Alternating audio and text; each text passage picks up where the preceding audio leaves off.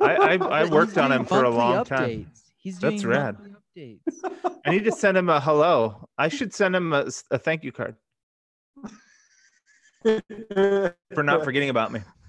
He'd probably like shake the dust off of it or something. And Okay, Hey, I think we're live. Can you Live guys on see me? YouTube? no. That's interesting. Okay, we're live on YouTube now. Okay. Awesome. Okay.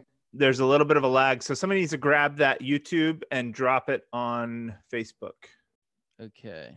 Can you do that, Titus? Yes, let me do that. Which means someone else is going to have to do the intro song. Oh, One of you is going to have to condescend to that level. And No. I don't think I can. Andrew, I can't see you. Or I'm Anthony, I'm coming. sorry. I'm coming back. All right. Well, this is a boring introduction, but welcome everybody to the Dank Kingdom Pod.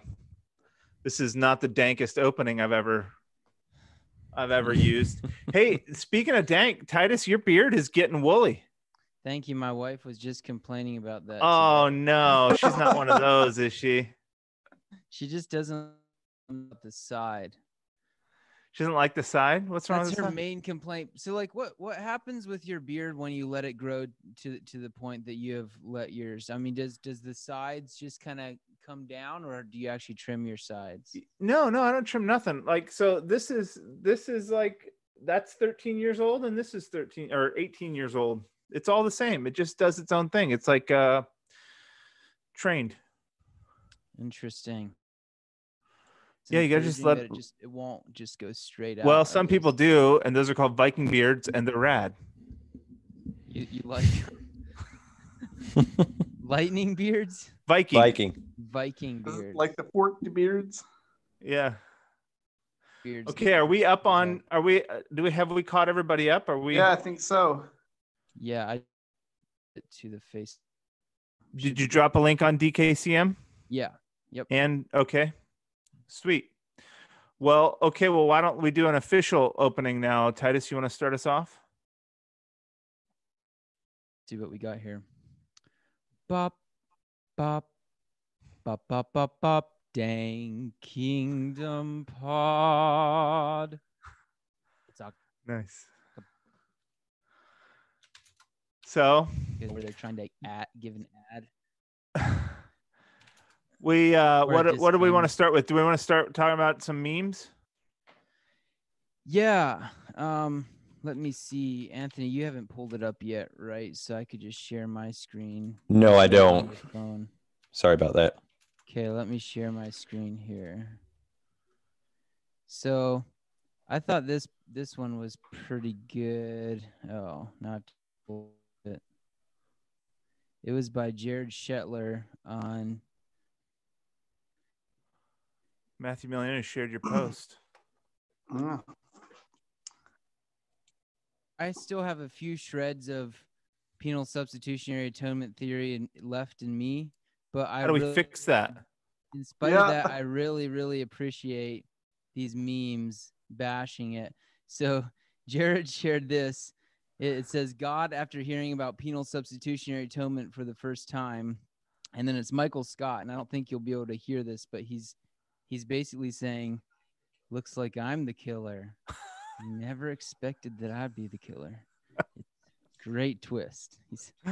So if you hear him say it, it's a lot funnier. But yeah, that was a meme I appreciated. We had a lot of good PSA stuff going on at the end of the week here. Yeah, it really. Right. David And might have started it. the thing that I like about the whole PSA thing is that we can do PSAs about PSA. Public service announcement. PSA is a bad plan. Hilarious. We need the most effective PSA campaign was "This is your brain on drugs" with the smashing the egg with the frying pan. Were any of you on TV enough to catch that? No. Oh, I just know it culturally. Yeah, that was the best PSA ever. We need to come up with one of those for PSA. This is God on That'd be PSA, awesome. smashing a kitchen with a cast iron pan. Smashing his son. Yeah. Yeah, the concept that crucifixion is what God did to Jesus. Wow. Hey, that list of scriptures David Sanabria had was awesome with them all together highlighted. You mean Matt Landis? I think those were Matt Landis's. Yes, you're right. It was Matt. Sorry, didn't mean to miscredit that. Sanabria wrote the paragraphs. Yes, yeah, it was some of the better paragraphy we've seen in a while. Sure. Matt it Landis was- is it an was a lot. anti-PSA homie.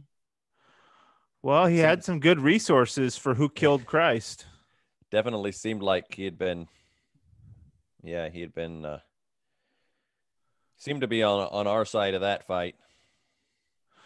So here's the thing. I think that since we're here, NT Wright, when I read his stuff and listen to his stuff, seems to want to do the middle of the road thing. Like his prejudice is pretty clear towards ransom, but he leaves this place open for some kind of substitutionary something or other.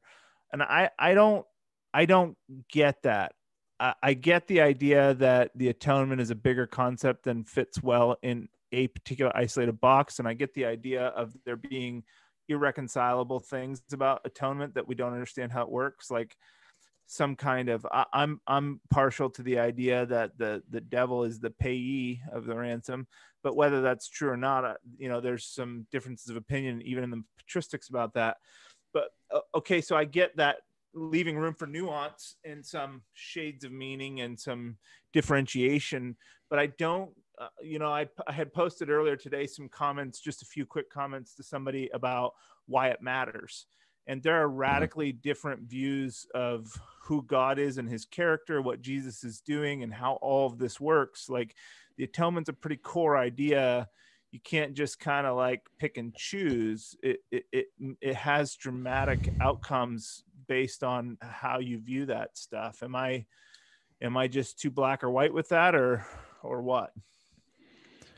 I think some of us do have, some people do have the ability to hold like conflicting ideas in their heads that maybe even logically don't actually fit together, and just deal with that more than others do. So sure. I believe there are people out there, I think there's probably a lot of them, who have managed to find a way to think of God as a loving father and also believe doctrinally that God murders his son in order to satisfy his own demand for blood. It doesn't mean that those ideas go together rationally, but spiritually, people live with those ideas. And because God is who God is, regardless what you think about him, he meets people who have bad ideas in their heads. And I think he manages to break through those ideas, regardless of how wrong they are, and meet the person, heart to heart. What are your PSA holdouts, Titus? Isaiah 53 and became sin? It's a good question. It's probably because my whole life, right, sort of what I was taught, and especially when I started doing a lot of evangelism, I started thinking a lot more about what Jesus actually did on the cross, because I was, sharing about what he did on the cross for people. And that's when I tried to have it make sense in my mind. And the courtroom scenario, because it's such a it makes so much sense. It's so airtight. It's very logical. I can see why Reformed people go for it. It settled the best for me. It was the easiest thing I could tell people on the streets is, hey, you broke the law. You deserve to be beat for it, or you deserve a punishment. Well, guess what? Jesus was punished instead of you, so you don't need to be punished. And it was the easiest way I could explain the cross. And I had never heard ransom theory or Christus Victor or anything like that. So it's just been so, I guess, when you share something, when you teach something, it ingrains it in yourself more and more. Right. Now, as far as biblically, because that's the real problem with that PSA model, is it's not biblical. Sure, But neither is ransom necessarily. An explicit ransom theory of God paying Jesus to Satan, and then Satan giving God us in return, and then trick play Jesus rising from the dead, and Satan is bummed out. That you can make a caricature of that sounds just as dumb as the caricatures of PSA. And Sure, but Jesus literally says, "I give my life my blood a ransom for many." Yeah, and the idea that God paid God a ransom is a little silly. Yeah. So I can see how the early church fathers got to that theory. But yeah, as far as scriptures, I mean, Jesus becoming a curse for us, Jesus bearing our sin. Some of those verses I still, they seem to slant toward PSA a bit, but I've heard you guys' responses to those verses, and I think I'm satisfied with it. I'm just not at the point where it's really maybe, and this is what you were talking about a little bit earlier, like how important is this that I get the actual mechanism of the atonement, or is it important enough that I know that the atonement gets me to where I need to go, Well, ironically, it's the evangelistic use that's one of the most important things about these atonement Yeah. theories. Mm-hmm. Yeah. Right. And I think what you say to non-believers, or what I've been saying to non-believers, probably reveals where I'm at more than anything. So when I was in India, for example, I didn't feel right preaching PSA. It just didn't settle with me. And most of the time, when I presented the gospel, I did give some vague version of ransom. So I mean, maybe I am there, because that's what I'm sharing, and that's what I feel comfortable sharing at this point. And I read Christus Victor, I read William Lane Craig's work on it. So I have looked into it some. It's just, I don't think the scripture is that clear about like what the actual mechanism of it is. I think it's just saves us. Mm. There's one concept that, and you mentioned, Matthew, the thing of substitutionary substitutionary atonement and or vicarious atonement does not necessarily have to be tied in with penal satisfaction, does it? Right. That's true. That there is Yeah. no question that Christ was exchanged for us, that there was an Absolutely. exchange. Yeah. But it's the Mhm. nature of the exchange that's the issue. Right. The just for the unjust. Yeah, and to me, the Mhm. biggest thing, which is Mhm. something that I said in a recent conversation, to me, what the breaking point for me with theories of the atonement is not even necessarily who paid who to what and why, but what did the atonement do to God and to man? And what I have a major issue with, my big sticking point with PSA, is simply the idea that Jesus did something to change God's mind. Mm-hmm. Yeah. That God has always been pointed at us, and it's we that were pointed away. All we like sheep have gone astray. We've turned everyone to his own way, and so forth. And so what God does is sends Christ to draw us, to pull us to him. Like he says, if I be lifted up, I'll draw men to me.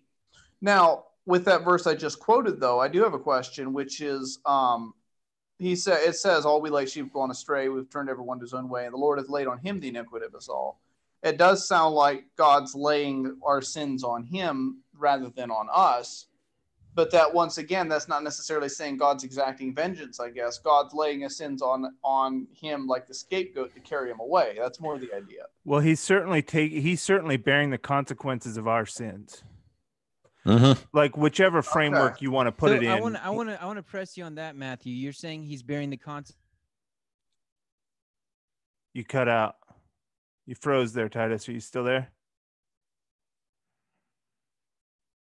Yeah, we lost Titus.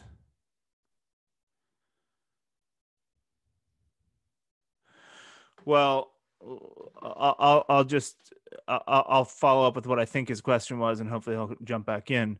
I'm guessing it was. Are you there, Titus? No. I would guess that he was trying to say, in what sense did he bear our iniquity or be made sin for us? And we lost you, Titus. I was just guessing at your question. What was your guess? Or should I just say what I? Well, I was just saying. I was guessing he was going to say, in what sense did he bear our iniquity, or did the Father place those things on him, or did he become sin? Is that your question? Well, oh, we're losing you again. Let me move to closer talk amongst yourselves. All right. I think the reason that one of the things that predisposed me to ransom when I first heard about it, like I had never heard about it until I was converted and in my 20s. And it was my study of the patristics that first brought it up to me. And when I heard it, I had all the normal questions that people have when it's a new idea. What about Isaiah 53? What about bearing our sins? What about he who knew no sin became sin for us? Like all those things immediately flashed through my mind. But the reason I was disposed to the idea is that I remembered all the way back to my Sunday school days as a little boy and hearing all of the PSA cliches, like if God's just, then he has to require punishment. And I even as a little boy, I was like, where's that rule written down? Like, why does it say that? How do we know that? And even the legal stuff about the devil had a case against us before God. And I was like, where are those laws written? Like, I don't understand any of this framework. It's all contrived out of the idea itself. And so when I was introduced with ransom, I first stepped back and I said, okay, let's do an analysis of the relevant texts with this as the key work instead of PSA. And all of a sudden things like clicked like tumblers, like click, click, click, click, click. Oh, this all opens this up really, really well. Like the idea that God meant what he said in the Old Testament, that he was quick to forgive, that he was slow to anger, that he wanted to reconcile. All of that autobiographical information about God and his character. And then the real clincher for me has always been the revelation that there is no forgiveness in PSA. Like, that's not forgiveness. You don't get to receive payment and claim forgiveness. And so the parable of the kingdom with the unjust servant that chokes out his fellow servant for his debts when he's been forgiven, and the ability to revoke the debt by the king who freely forgave, all of that doesn't make any sense with PSA. And I was like, that's it. That's got to be, I don't know all the details, but this has to be a better scenario.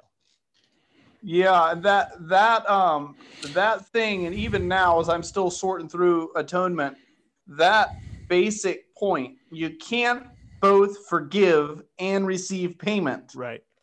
And how does he, and the other thing is, I've thought of it years, God exacts payment, but then I'm supposed to forgive people without exacting payment. How does that work? And then Jesus says, be like God. Right. I'm like, be like, okay, well, I guess I can exact payment, right? Right. So yeah, there's that. I had another, now it slipped my mind. I'll think about it a little bit. I had another, I know what it was. And this is something kind of a personal experience, something that I felt like the Lord really showed me and did something with in my life and dealing with specifically an issue of forgiveness. And I'd like to hear if it's something that comes out of a penal satisfaction understanding, or if it's compatible with ransom theory. Because for me, it was like a major light bulb moment at the time, and then you look back. Short version: I was doing some. I was reading the book of John, going through some things that I was really upset about. Some kind of felt like I got a raw deal from some people and so forth. And in the book of John, Jesus is talking to Nicodemus, and he pictures himself as the snake on a pole. And he says, when I be lifted up, I'll draw a man to me. As Moses lifted up the serpent in the wilderness, I'm going to be lifted up, so forth. And I felt like there was something really key that was there. And I spent some time praying about it. And what I came to at that time was this idea that Jesus, God never told Moses, take one of these dead snakes and hang it on a pole. He says, make something in that shape that that resemblance of it. And that's what Jesus did, the becoming sin, that Jesus wasn't a snake, but he was identified in that role, at least in his, his suffering and death and so forth. Well, it says in the likeness of sinful flesh. Right. Mm-hmm. So it's that picture, but the idea was the Lord was showing me this, comparing the death of a snake. If you've ever killed a snake, when I was down in Arkansas a number of years ago, I was walking up a creek bank, a riverbed, stones and rocks everywhere, barefoot. The people that were locals told me I was crazy, and if I knew what I was doing, and I would never done it. But I killed two water moccasins with rocks while I was there, and they were angry and hissing, and I was far enough away that that they couldn't get to me before I rocked them out. But that picture of that snake that's angry and writhing and hissing and wants to get its teeth into somebody, and then you contrast that with the picture of Christ as the lamb that is he was taken for prisoner from judgment. As sheep to his slaughters, he was dumb. He didn't say anything. A lamb doesn't fight back, and so forth. And the Lord drew this comparison for me. Look at the snake and look at the lamb. Jesus is the snake, or Jesus is the lamb, but but you're like a snake. You want to get your teeth into somebody. Somebody hurts you, you want to strike and bite and get your venom in and get your licks in on them and so forth. And I felt like the Lord spoke to me and said, do you see what I've done here? I've gone to the cross to take your snake with me to the cross so I can give you the lamb that I am. Yeah. Well, that's one of the things that I really love about ransom is that the object of the ransom, the point to it is to change us. It's to take the snake out of us, exactly like you say. So I think that fits because with PSA, I don't become any less of a snake. I mean, I guess in the long run, Reformed people would say that perseverance in the saints means we perfect our lives in Christ because of our love and devotion to him. But whether we do or don't is immaterial to our justification. So that's a big difference. Yeah, and I think if I could just say something following on from what David, what you said about the snake on the pole, I think this connects in really well with, to bring up Rene Girard again, the single victim mechanism and the way that human society scapegoat a victim in order to restore peace and order.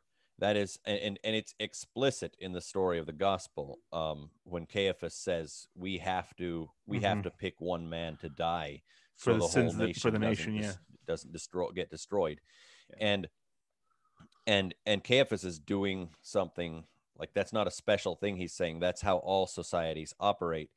Most of the time, you don't get someone articulating it like that. But what is happening in the crucifixion, like with every other scapegoating event in history, is that the society takes its own internal conflicts and hatreds and historic bitterness and everything, and it projects them onto the chosen victim.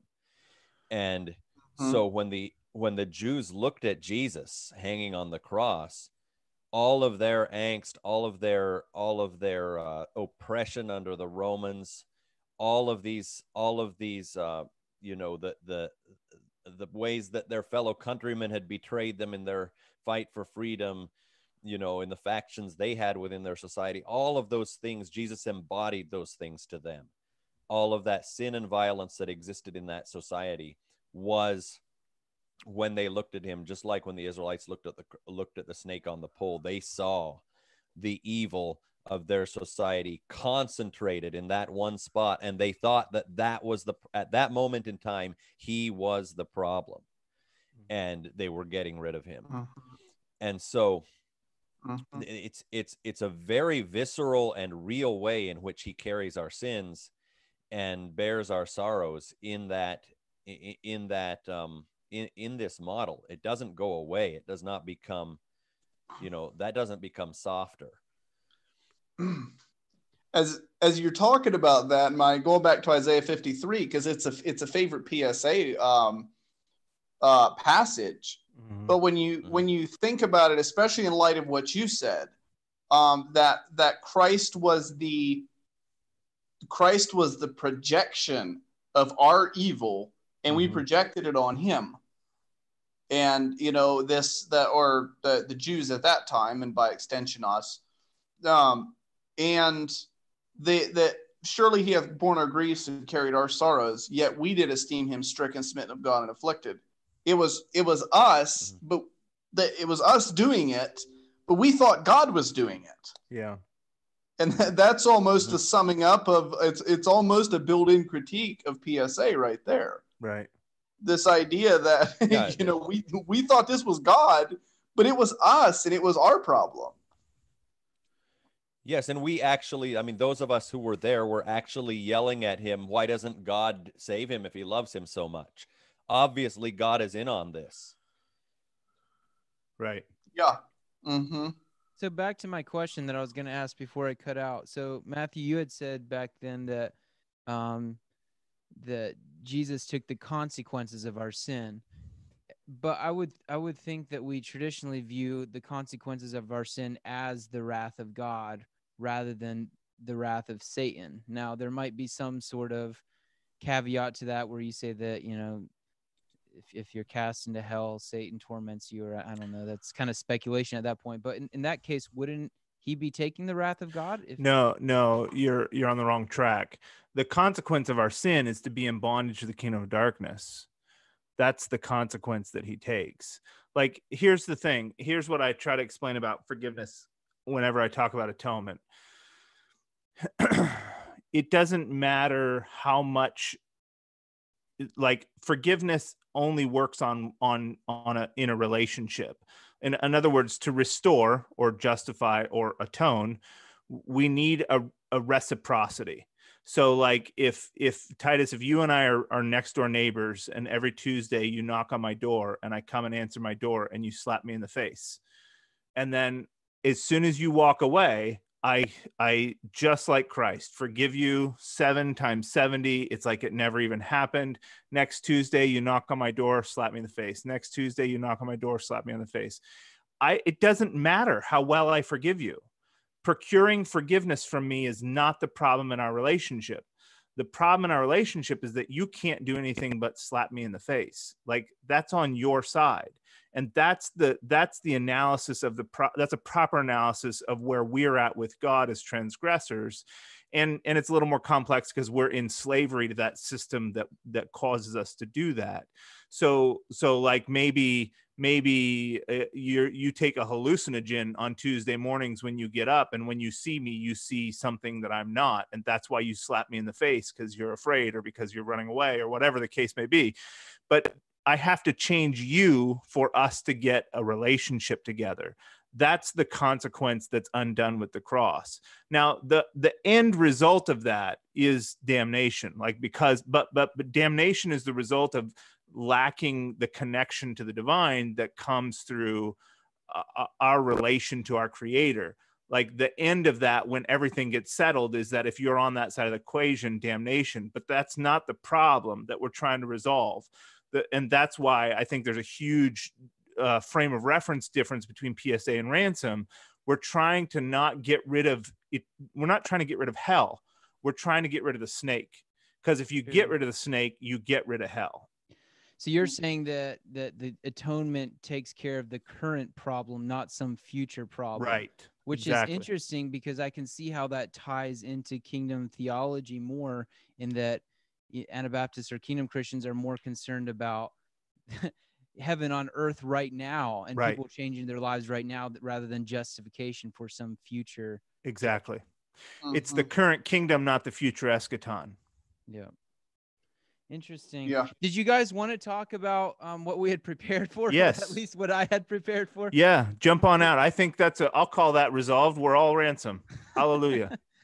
If we decide to discuss a meme at the top of every one of these episodes, the whole conversation is going to go on that, because you guys can't stop talking. And this is a very big switch in gears here. And I don't know, we probably won't have a lot of time, but that's fine. We're at 35 minutes now. So, okay.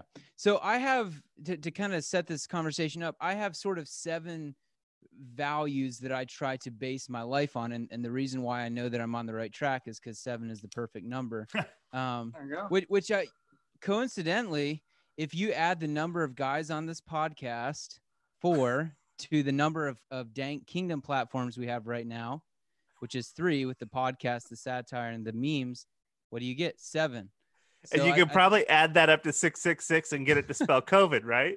wait, I'm Right. not done yet. So I'm also 26 years old, and if you add that, you get 8, and I'm one person. So you subtract 1 from 8, you also get to 7. So so I believe that the Spirit's really moving in a lot of ways. Obviously. Yeah, but The 2 plus embodiment 6 of perfection is is 8. what you're saying. Yes. 2 plus 6 is 8, and 8's the number of new beginnings. So there's that too. Wow. Well, speaking of new Hey, beginnings, just we're call gonna it have- whatever number you want. let's continue this new beginning into this turn of the conversation. So, like I was saying, I have 7 kind of values that I try to base my life on, and I think that the Dank Kingdom page is doing very well with promoting and exploring a lot of these values. So, for instance, one of them is Anabaptist or kingdom theology, a way of viewing the world, a way of viewing the scriptures, and I think that's mostly what the memes are doing, is combating error, providing social commentary, and promoting truth from that sort of a lens. And then, some of the other values would be scripture. I think the Kingdom Christian group is very strong on scripture, very strong on community, care for the poor. At least I see a critique of materialism. Hopefully that translates into a care for the poor. They're strong on holiness. So a lot of these foundational values that I really try to base my life on, I think, are being explored. Now, the 2 that I want to bring up that I haven't seen memes about, and maybe it's because they're not really memeable, or maybe it's because these are better explored in the context of a local church and just one-on-one discipleship there, are prayer and outreach, or the Great Commission, making disciples. And I mean, like I said, it's more of a private, or not necessarily private, but it's more of a personal and perhaps something that issue, and perhaps something that local churches are more equipped to explore. But my concern is, like, if we're just promoting, these theological stances like ransom theory or critiquing nationalism, people who find us are going to think this is what Christianity is, right? And that personal connection that we can only establish with God through prayer is going to be sort of sidelined. Now, I don't think any of you guys are doing that in your personal lives, but I think that sort of an impression could be given. And I have some quotes from Finney's book, because if he said it, then it's definitely true. Dr. So this is Finioni. in his- Hey, wait, before you go there, Sure. can you give me your 7, list off your 7? So an Anabaptist or a kingdom view of viewing the world would be 1. So and then scripture, dedication to scripture, prayer, holiness, community, care for the poor, and the Great Commission. So they're super basic. There's nothing really controversial about them. But I think that these basic practices are often missed. And Finney said, let me see. It's in page 153. He says, let us never forget how significant the non-controversial issues are, right? So often those of us who like to debate theological issues and I think have a healthy desire to promote truth sometimes overlook these non-controversial issues, Right. that maybe are just as important or more important.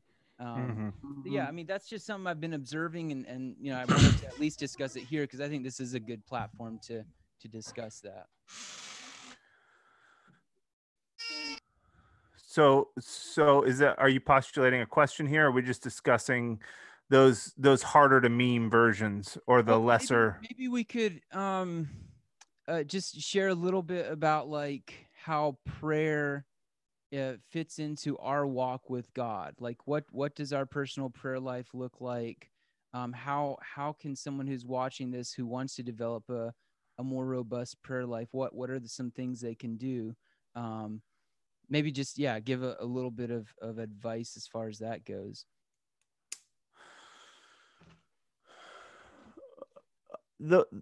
So just by way of introduction, I think that I think about prayer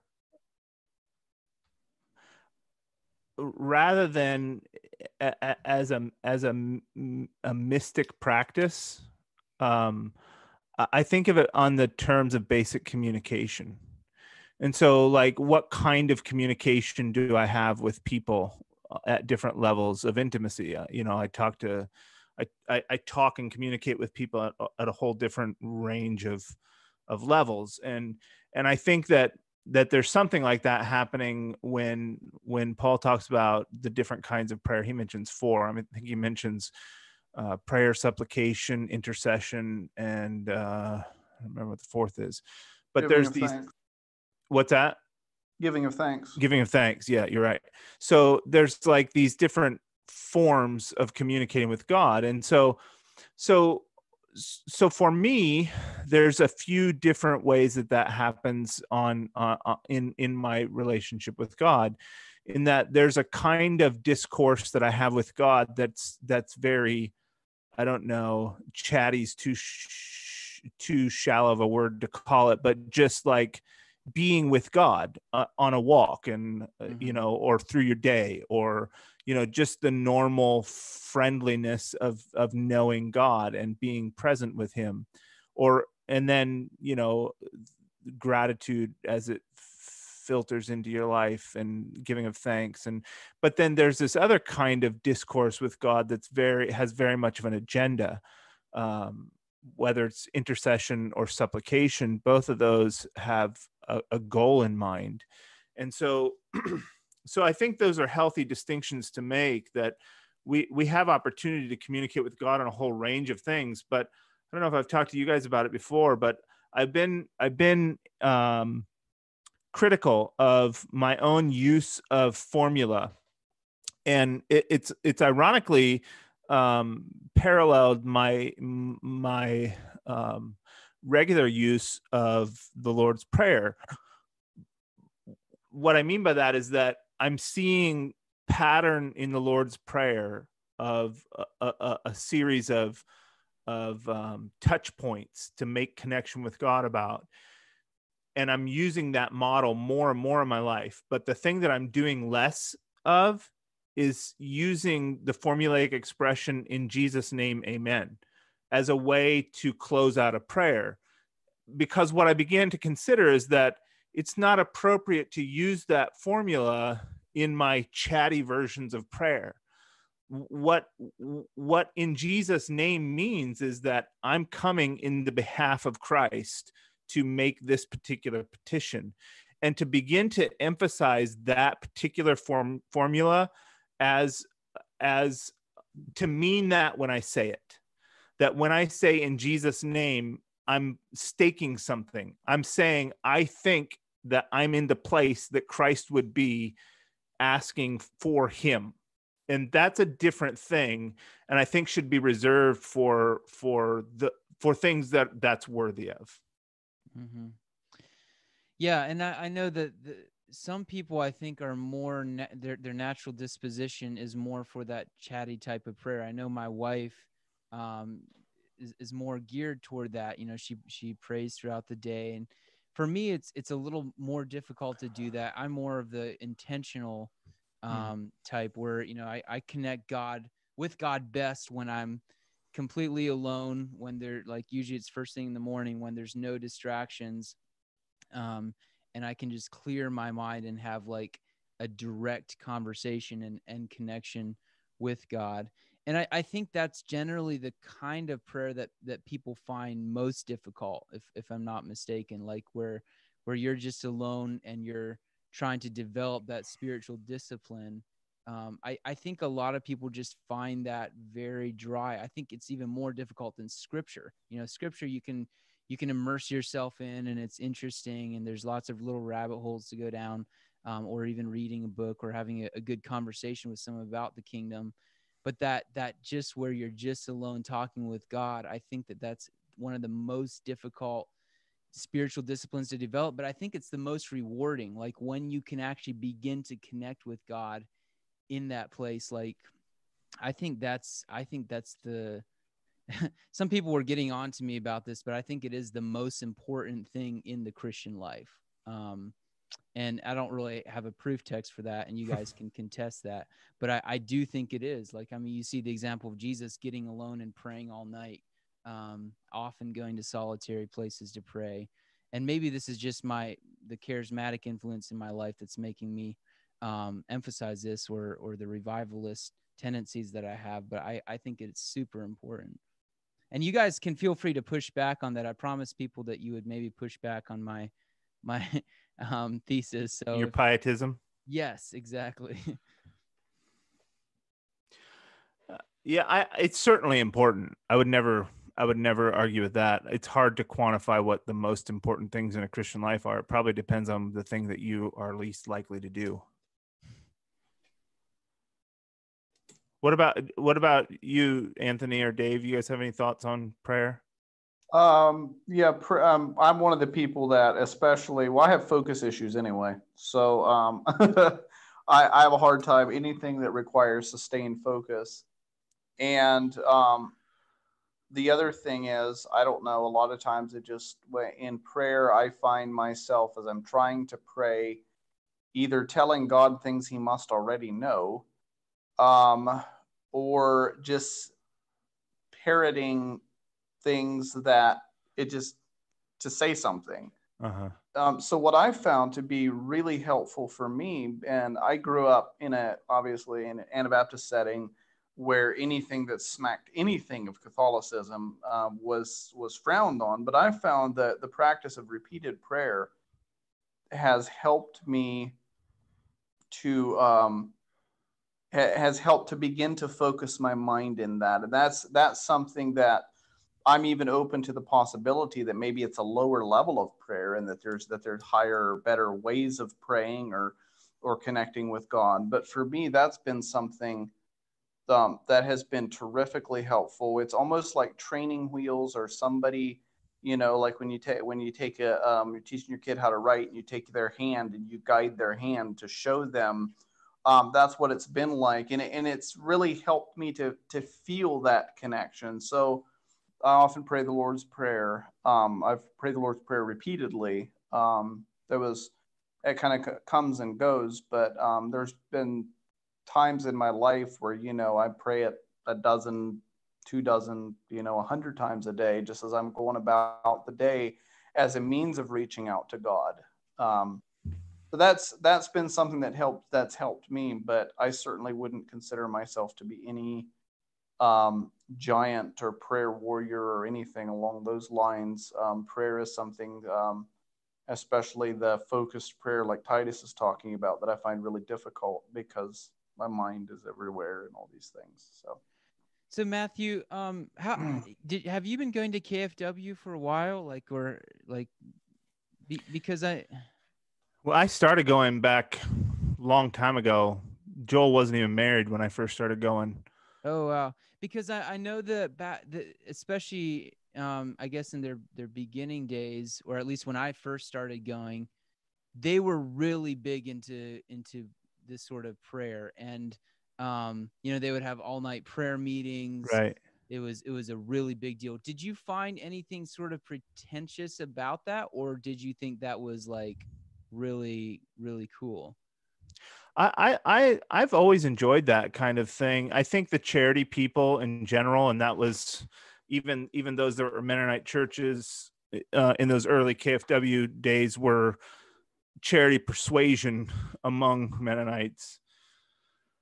And so I think there was a real emphasis in that group of people on that kind of prayer and that style of prayer. And I've always appreciated that. In fact, we used to have all night prayer meetings in my church in Oregon, and we're actually talking about, I think maybe even this Friday, we're going to get together and pray through the Psalms in an evening. All of them. Yeah, we're going to try. Wow. I've done that a few times in the past. It's a neat experience, but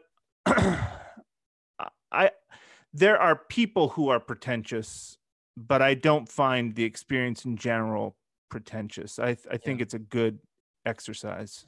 Yeah. And I've not when we have done all night prayer meetings in the past, and like I said, we used to do it roughly about once a quarter or so in my first church. We would use the Psalms as like a springboard. Like if there was a lull in prayer and people were kind of out of things to say, we would resort to the Psalms. But I'm a very extemporaneous person. So that kind of like to read a Psalm turns into whatever it evokes. The other thing is that I'm charismatic, and I do pray in tongues. And so that's a recourse that I use from time to time as well, that I think bolsters my prayer life in ways that not everybody has access to. You've had charismatic experiences? Yeah. Yeah. I think Drew Latin is watching this, and we're actually going to probably have a conversation on that at some point in the future. I've had a lot of charismatic experience, and not as much anymore, just because there's a lot in in those circles that are sort of goofy. I actually have zero experience with charismatic circles. I've never been Okay. I mean, maybe once or twice, but I've never been among them as people. Yeah. Now, as far as tongues, yeah, I have prayed in tongues. I actually did a term paper on the gift of tongues when I was at SMBI, which was an interesting place to do it. And my conclusion was that there's sort of three categories of tongues in the New Testament. The one would be, at the outpouring of the Spirit at Pentecost, where they're actually speaking other languages for the purpose of proclaiming the greatness of God in the gospel. And the other would be the category of, I think it's more in the prophetic sphere, where you're giving a word from God and someone interprets it. Right. And then the third category would be what Paul says is the language of angels, and no one understands it. Your mind is unfruitful, but your spirit is connecting with God. I would say I've experienced that third category, but I haven't experienced it in the sense of I'm just sitting here doing nothing and my tongue starts moving and I start doing this. I don't have that. And I'm not saying that that's not how it is for some people. For me, it's just the same way as if I would talk to God right now. It's something I have to initiate and do. And it's not something I do a lot. Especially recently, because there's always these doubts that I'm making it up, that this is, I'm full of it and whatever. And maybe it's those doubts that keeps me from doing it as much. So I don't know, do you think that third category is for every believer? Like all of us? Okay. I don't think any of those three categories are for every believer. I think they're unique gifts. Okay. But I agree with your assessment that that's how those are the manifestations of the gift of tongues. It's the only way to make sense of all the scriptures about tongues, because they cross such a wide gamut of operation. So how would you know that, like for me, for example, how would I know that I have that third category? Because I can do it. All of us can do it. Right. You know, what's funny is that everyone, so I've been friends with Pentecostal people who grew up in Pentecostal circles, very genuine, very holy people. But all of my friends from that background sound the same when they speak in tongues. It's a very recognizable sound. And all the people that I know that speak in tongues that I've prayed with that don't come from that background sound very, very different. Now, that's just a little anecdote of Matthew Milioni's personal observations. I heard, I went to see Zach Poonen one time. He was speaking here in Pennsylvania, or in Massachusetts, in an Indian charismatic church. And it was very interesting to me. He kind of rebuked that church for false tongues. And what he said is, if I go to Tokyo right now and get on a subway car, I don't know a lick of Japanese. I don't know a single word of it. But if I listen to everybody in that subway car, I can tell that they are speaking a language. You know, it's not just a repetition of a sound. It's not this, you know, shamala ramala lamala lamala. It's not, you know, shirabara Honda. It's there's a language being spoken. Even if you don't know it, you recognize the character of language. And I think that's a different thing. I don't believe the AG premise that it is the evidence of the speaking of tongues. There's clear scriptures that it's a unique gift for some people and not for others. Mm-hmm. Yeah. So, and so you're saying that third category should sound like a language, even though it's a heavenly language and not an earthly one. I think we talked about this when my wife and I were at your house, actually. If it's a heavenly language, you would expect it to be more sophisticated, not less than an earthly one. Kind of like the in Lord of the Rings, the elf language, something like that. But you still haven't answered my question. How do I know that I for sure have? Well, I don't know. So my own experience is this is where, you know, these gifts of the Spirit, especially speaking in tongues, especially in this version of speaking in tongues, is highly subjective. That's been one of my markers, and it's not like I'm out to discount brothers' gifts that are coming from that background and sound like should have bought a Honda. If it's edifying to you, bless God. I'm gonna do should have bought a Honda in Google Translate right now. But I thought it was I bought a Honda, but I should have bought a Kia. That's English. That's definitely a language. So that's one thing that I've used that, like, in my experience, when I hear people that sound like they're speaking a language, that means something a little bit different to me. But the other thing is that the way that I came upon that gift was very confirmational. It wasn't something that I would, so here very experientially again, but it wasn't something that I was trying to do. I wasn't around people who did that. It was a very unique circumstance that happened between me and the Lord. And I had a few different experiences. I'm kind of a second definite work guy as far as the baptism of the Holy Ghost. And so I had an experience that I would call the baptism of the Holy Ghost, but I did not speak in tongues. It was almost a year later until I did.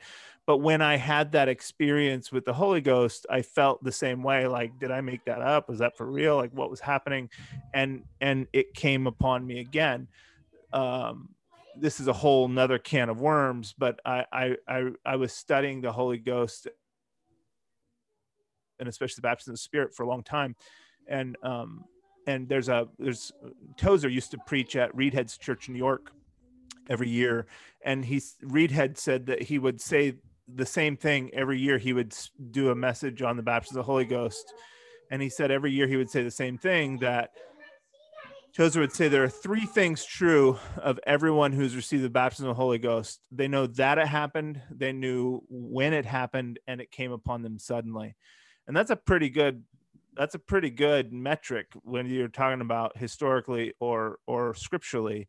Those are three things. And I think the language of baptism, like, nobody is guessing as to whether or not, unless you're baptized as an infant, which I don't think counts, but all of us who were baptized don't doubt whether it happened. It was an event. It's very purposefully an event that demarks your life.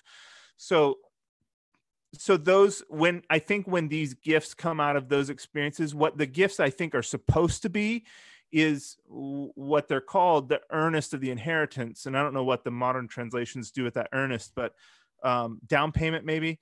Like, the one place in common vernacular where we use earnest still is in real estate transactions. You give earnest money. That's like non-refundable money. If you're serious about a house, you give earnest money. And that's the sense in which that expression is in the Pauline literature, is the earnest of our inheritance. It's the down payment. It's the thing from him that we know comes from him and not from us. And the manifestation of that gift in my life has brought such peace and connection with the Holy Spirit and God, whether it's in times of crisis or times of sorrow, or there's a recourse that I have because of that gift where I can connect with the divine in very deeply meaningful ways. And I think that's the intention of that particular manifestation of the gift. And so I think if you're experiencing those things, and if you've come upon it that way and it has that fruit in your life, those are good evidences that you can take to the bank, if you will. Yeah, that's good stuff. So then if his analysis then being that it was, they knew it happened, they knew when it happened, and it came upon them suddenly. So then that's not something that a person can go and get. It's something God does to you. Mm-hmm. Yeah. I mean, I think there are ways to procure it. I think that consecration and petition are two mechanisms in the scriptures that we're taught to do. Like there's two times that Jesus tells us to ask, like, and with importunity for the gift of the Spirit. So there are things that we can do, but we can't gin it up. You can't manufacture it. Okay, that makes sense. So it's something that it's a gift. You can Right. ask for a gift, Right. but you can't make a gift happen, because Right. if you had some type of agency in making the gift happen, now it's not a gift anymore. It's something you earned or brought to Right. pass in some other way. Makes sense. We're at an hour, Anthony, and we told you we'd get you out of here. Do you have any thoughts on prayer you want to share with us before you sign out? Not really think I have anything to add. I'm like Dave. I have a mind that jumps around if it doesn't have something to focus on, clear and tangible to focus on. So it's a struggle for me. I always do my best thinking, almost always do my best thinking when I'm face to face with other people or in an environment like this. And so private prayer is something that I'm always looking for instruction on, and an area I feel I'm weak in. Does it work better if you walk and pray? Have you tried that? Pacing has never been my thing. I don't feel like that helps me. No, sitting still is probably my best. Sitting still in a quiet environment, like out in the woods or somewhere where there's like, it's not a where there's a little bit of stimulus for my senses, but not distraction, is probably ideal for me. Can I bring up a few pet peeves of prayer? Sure. I do Tick with Felix, and I've talked to him a lot about prayer because it's a construct that's really difficult for him to understand. And I think that he has the same misconception that most Christians have, at least in America, that prayer is about petition. It's about getting something from the man upstairs. And I've really tried to condition that conversation with Felix that it's about communication, and that Yes. the greatest value of prayer is not to curry favor with the divine, but to in the form of meditation with the divine, sanctify yourself. Like I change my thought patterns and my emotional patterns and my spiritual patterns and my behavior patterns by meditating with the divine. That's really the outcome that I'm after, is to make me more like him through meditation and communication. So that's one thing. I don't like the Tim Tebow prayer. And I don't mean to criticize Tim Tebow himself, just that picture of the praying for the touchdown and thank you God we won the Super Bowl kind of mentalities. I hate that stuff. But there's things that are a little closer to home in our circles, and I feel bad. I don't mean to make anybody feel bad, but there are things that always make me wonder I come from the evangelical church where they used to have unspoken requests and anonymous prayers. And I'm always like, I don't know. I don't have the slightest clue what to do with that. I don't, what, and there's something that's like it. And this I know happens in Mennonite churches where you go to a prayer meeting and you take prayer requests, and I want to pray for my neighbor Bob, and I want to pray for my Aunt Susie, and I want to pray for my cousin Joe, and I want to pray for this and that and other person. And so then somebody opens, you're muted, Anthony. I was going to say, and for our nation. And for our nation. And then somebody invariably like has written the list down and says, Heavenly Father, we want to pray for Joe, and we want to pray for Bill, and we want to pray for Sally, and we want to pray for Timmy. And I'm always like, what are you doing? Like, God doesn't need you to tell him who these people's names are. Like, that doesn't do anything. And I've always felt like where corporate prayer is meaningful is when we're connecting to each other's struggles. And that's what the idea of anonymous prayer or unspoken request totally has always missed the point to me, that how do I bear your burden if I don't know what it is? Or, I mean, I guess I could bear your burden that you're burdened, but that's a pretty shallow entry level. Anyhow. Well, the scripture says we don't know what we should pray for as we ought, but the Spirit does that. Right. So maybe you should just turn those unspoken requests over to the Spirit and let him handle them. Yeah. One that bugs me is the because we're always supposed to pray the will of God, and one that bugs me is when people pray things and say pray XYZ would happen if that's not against your will. Like, what in the world is that? Well, look at the way your children ask you for things. Like, if they need something, they just ask you. Like, they're not worried that it's going to be something you don't. I mean, they might be worried that you won't give it to them. Right. They're not worried they're going to make a mistake by asking. Right. If you're a good dad. Yeah. My favorite like corporal method of praying together. I don't know if that's the right way to use that word, but I use it that way. My favorite public way of praying with other believers is something I actually did kind of learn at KFW, where you're not, like you said, Matthew, you're not going around and going down a list of prayer requests.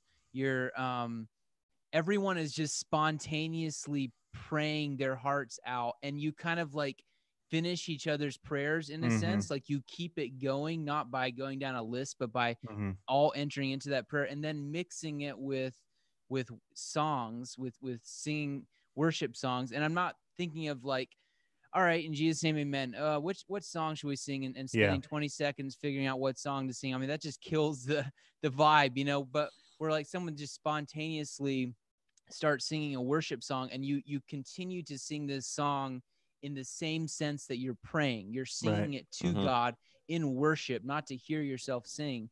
And then also mixing that with scripture in the meditative sense, where you just, like you're saying, you read out a psalm or another scripture, and no one talks. Like, you don't talk to each other. It almost feels like you're it just doesn't feel right to talk to each other at that point, because these three practices are so tied up with each other, and you're connecting with God in those three ways. Like, that's the most meaningful types of prayers that I've experienced. Not to say that like liturgical prayers and other forms of prayers can't be meaningful.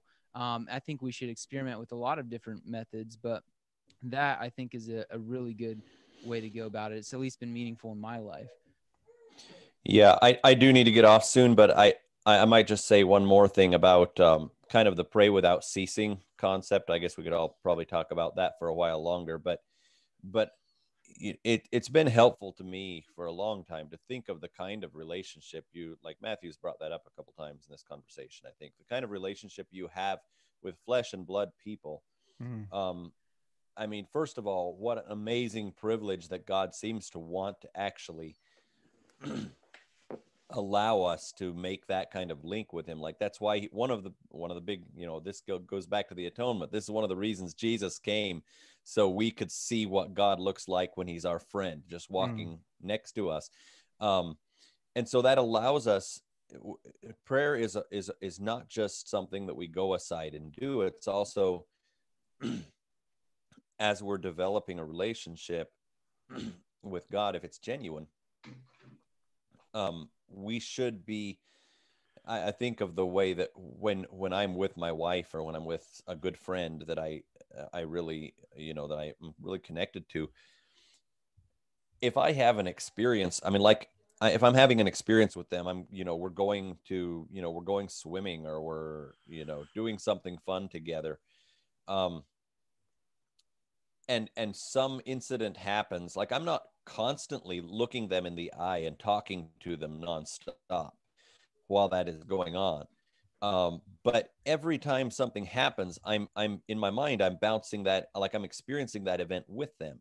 And I'm looking to them for their reaction to something that occurs, or to, when something funny happens, we all laugh together. And there's this sense of constant connection. And that's the way prayer should, I think, permeate our entire life if we're doing it right.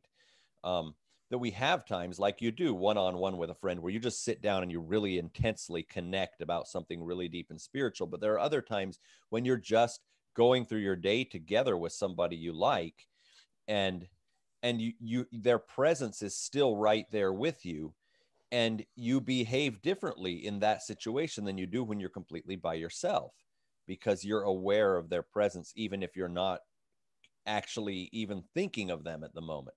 So I think to me, that's another aspect of prayer that often gets ignored entirely, is the way that it's not that you're in constant communication, like constant active, conscious communication with God necessarily, but I think the point we're all striving for is to where we're consciously aware of him and the channel is open, so that there's nothing, we don't have to get into a different mode if we need to suddenly communicate with him about something that's going on. Has everybody read Practice the Presence of God? I think I read don't believe I made it a through. long time ago. Brother Lawrence. Yeah. I've read at least a good share of it. It's a fantastic book. It was really thought-provoking to me. I probably read it, I don't know, close to 20 years ago, but the idea that his claim was that he was as close and as intimate with God when he was doing dishes in the kitchen as he was when he was kneeling prostrate in prayer was a ideal I wanted to chase. Well, I'm going to get off, guys. Okay. Thank you for this conversation. All right. Yeah, we won't do any media recommendations this week. you Matthew, can get off. Do your background? We're not gonna say anything too crazy. We need to go back. We need to for the benefit of everyone. We need to set there this we up. Go. There we go. Oh, there we are. Yeah, there you go. What's his name again? The guy in the back. Stanley. Stanley. Yeah. Yeah, there you go. I'm sorry, I know. I do have a book recommendation that it's not spiritual or anything, but it's an amazing book. That, if you're looking for a book to read, especially if you got kids or whatever, it's a book I've probably read half a dozen or a dozen times. It's called Black Duck, and it's a probably early teen level. I think young adult literature is massively underrated. It's one of the only books that I've ever written fan mail to the author, and she wrote back, and that really made my week.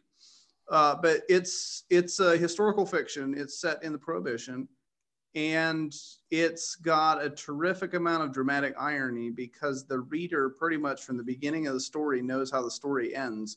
And so the tension comes from watching the characters going down the path, because the story is set in the present, but it's told in flashbacks about something that happened back in the 1930s. Basically, the Coast Guard shot up this rum running boat. Anyway, so that's my book recommendation. It's not spiritual, but it's a really beautiful, well told story, and it's based on fact. You can actually go and read a little bit about the historical background. So if you've got kids that are looking for a book to read in a quarantine, or you need something to read that's got some good literary quality, you should definitely check it out. Who's the Duck. Can author? you state the title Janet and Taylor author Lyle. again? Janet Taylor Lyle. It's Black Duck is the title. Okay. You got anything you want to recommend that's not worldly heathen entertainment, Anthony or Titus? Well, depending on your definitions of worldly and heathen, I don't think this. I think this would count. The one that I'm still working on, I've kind of read it in fits and starts. It's heavy reading, but Rene Girard's "I See Satan Fall Like Lightning." I'm in the I don't middle of agree it with- myself. Yeah, I don't agree with everything in there, but it's been a great read. And for if you want another perspective on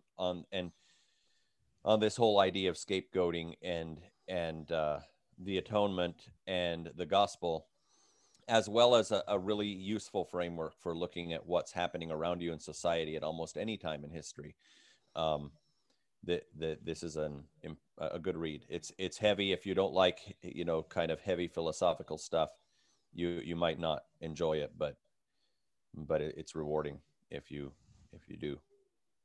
I think I enjoy it more as philosophy and social psychology than theology. I would have theological qualms with him, I'm sure. Yeah. But the I don't idea know is that, very prescient. I don't know that I'm theologically on the same page on a lot of things with Rene Girard, but Yeah. but his as a description of the psychological function of societies, it's really, really helpful. Yeah. You got anything, Titus?